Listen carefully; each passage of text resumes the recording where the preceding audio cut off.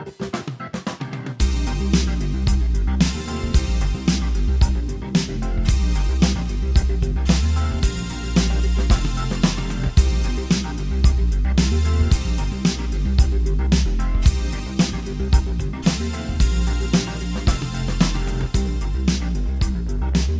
and welcome to another episode of After the Film. I'm your host, Patrick, and this week we are talking about John Wick Chapter 3, Parabellum. This is the third series in the John Wick franchise. It is rated R and has a 2-hour, 10-minute runtime. And it's been getting very, very good early reviews, and I don't know if these are still considered early reviews, because up until now with release day, we're seeing above 90% on Rotten Tomatoes, 8.4 on IMDb, and a 75 on Metacritic. So it's doing very, very well. Some of the strongest reviews for the franchise so far. Now, this film is written by Derek Kolstad. He's the one that created the characters. He created the story. The screenplay was done by Derek along with a few other people. And it is directed by Chad Stahelski. And I'm going to talk a bit more about him in a minute. The film has a very competent cast. So certainly John Wick is played by Keanu Reeves. But we also have Halle Berry, Ian McShane, Lawrence Fishburne, and then one that threw me for a loop for a second, Mark Dacascos, and then some other people you may know like Lance Reddick. Just really, really capable, great acting all the way around. The reason Mark threw me for a loop is because he is, if you've ever watched Iron Chef, he is the chairman. He's the guy that unveils the secret ingredient and then stands to the side, and then once in a blue moon, he'll show off doing a backflip.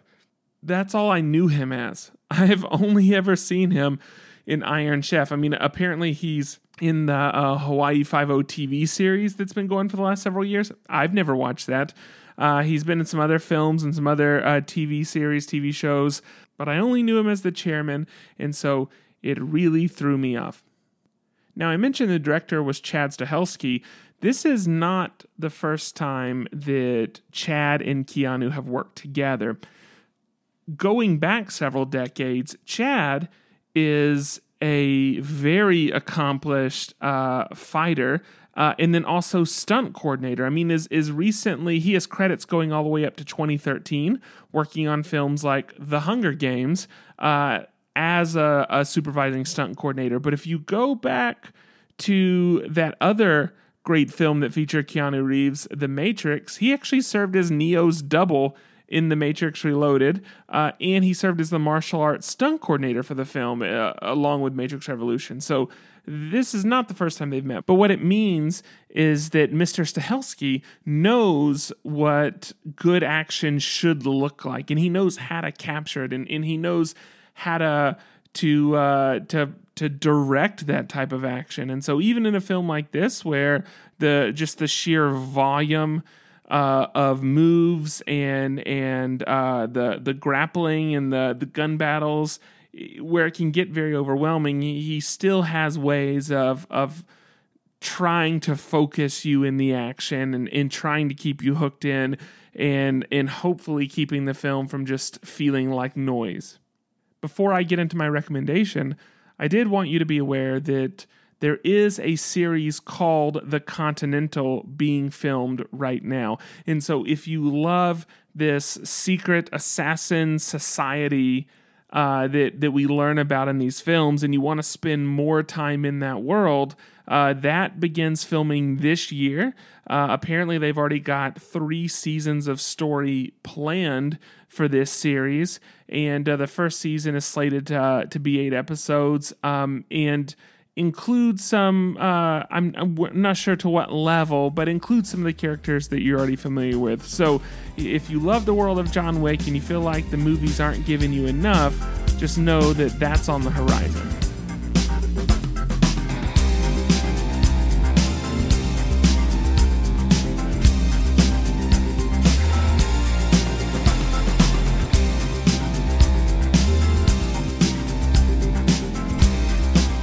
in John Wick, which, fun fact, the original title was Scorn, we get to see someone who is forced back into a life that they used to be a part of, and then we come to understand that they represent the biggest and baddest, right? I mean, this is the Baba Yaga, the boogeyman. This is the last person you see before you die. And so as these films have progressed, we get to see death at work. I mean, that's how John Wick has been described to us.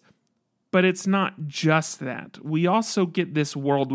I remember watching the first John Wick film, and I knew that it was going to have a lot of action, but I wasn't expecting the Secret Assassin Society. I wasn't expecting like the coins and the tokens and the Continental and these kind of traditions, and I didn't know that was going to be there, and it so opened up the possibility of what this could become, what it could be. And then moving into the second film, we get introduced to new characters and other kind of kingdoms within this society, and the world continues to expand.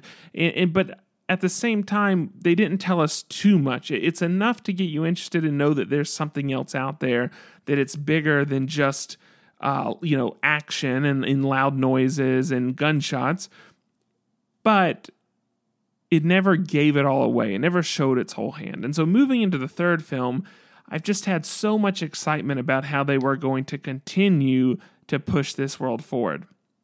Now, as always, I'm not going to give any spoilers in this episode, but having just walked out of the film and sitting and reflecting on what I've just seen, I'm not sure I feel like the world was pushed much farther forward, which is a bit of a letdown. I mean, it is a very good film. I mean, it's a film like this is a bit of an escapist quality, right? For the type of film it is, it's a very, very good film. But it relies so heavily on this action that I wanted to take a break. Like, I wanted a breather at some point to spend more time with these characters, or living into and discovering a bit more about these other places, like the Continental.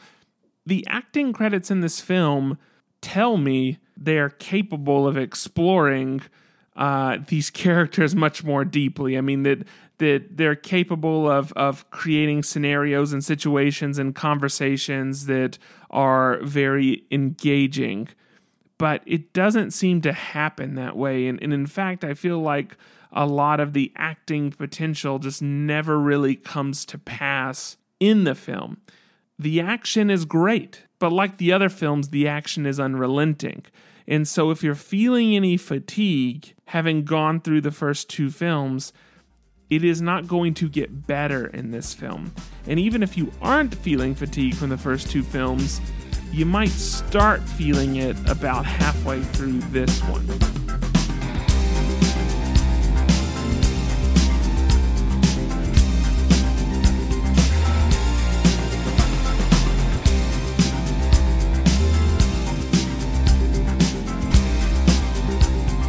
The major thing I take issue with in this film is the lack of empathy that I felt for any of the antagonists. When you can see someone's point of view, when you can understand, even when you know someone's crazy, even when you know someone's bad, if you can still understand where they're coming from on some level, then it creates tension. It makes standoffs compelling, and it makes losing a life heartbreaking. But that can't happen if you're just completely opposed from their viewpoint, or if they are so bad that they don't have any human qualities, and so therefore, these bad things that are happening aren't happening to a human. It's just happening to this other being. I could not relate to any of the antagonists in this film. There were opportunities. There were moments where I thought we were going to have a very where we were going to have a moment that created this tension that kind of brought in this bit of a quandary, or that, helped me gain empathy or see the human element. But unfortunately, they just turned into a one-liner and moved on. I, of course, have no idea what's planned for the future of the film franchise. But I do hope that we start seeing more of the human side. I mean, we understand John to be a person in a large way because of how much he cares for his dog, for this animal, and then, of course, for his wife. But I want to see that with characters throughout. I don't want that to stop at him. So, should you see this film? I think that's pretty easy. If you want to see nonstop action, yes, you should see the film. If you enjoyed the first 2 John Wick films, then yeah, I don't think you're going to be let down by the third one. I do have to ask myself, is this just more of the same? Is this just, this is just a repeat of what we've already seen? Does it actually push the ball down the field? Did the world get bigger? And I'm afraid it didn't. And so if you are feeling fatigue from the first 2 films, or if you're feeling like, the second film was a bit one note and you want to get a different note, you aren't going to in this film. Additionally, there isn't a lot to watch at the box office right now. I mean, the last, what I would consider action film, which would be Endgame, was 4 weeks ago at this point. And so if you're looking for action, this is going to be the place to get it from. All right, that's it for this After the Film. The next film we're going to talk about is Rocket Man at the end of the month. Until then, you can stay up to date by visiting us at mofone.network. You can listen to this show and all the other shows we have. And additionally, you can follow us on social media at M of1 Podcast on all the major socials. Thank you for listening. Until next time, go find a screen and sit in front of it.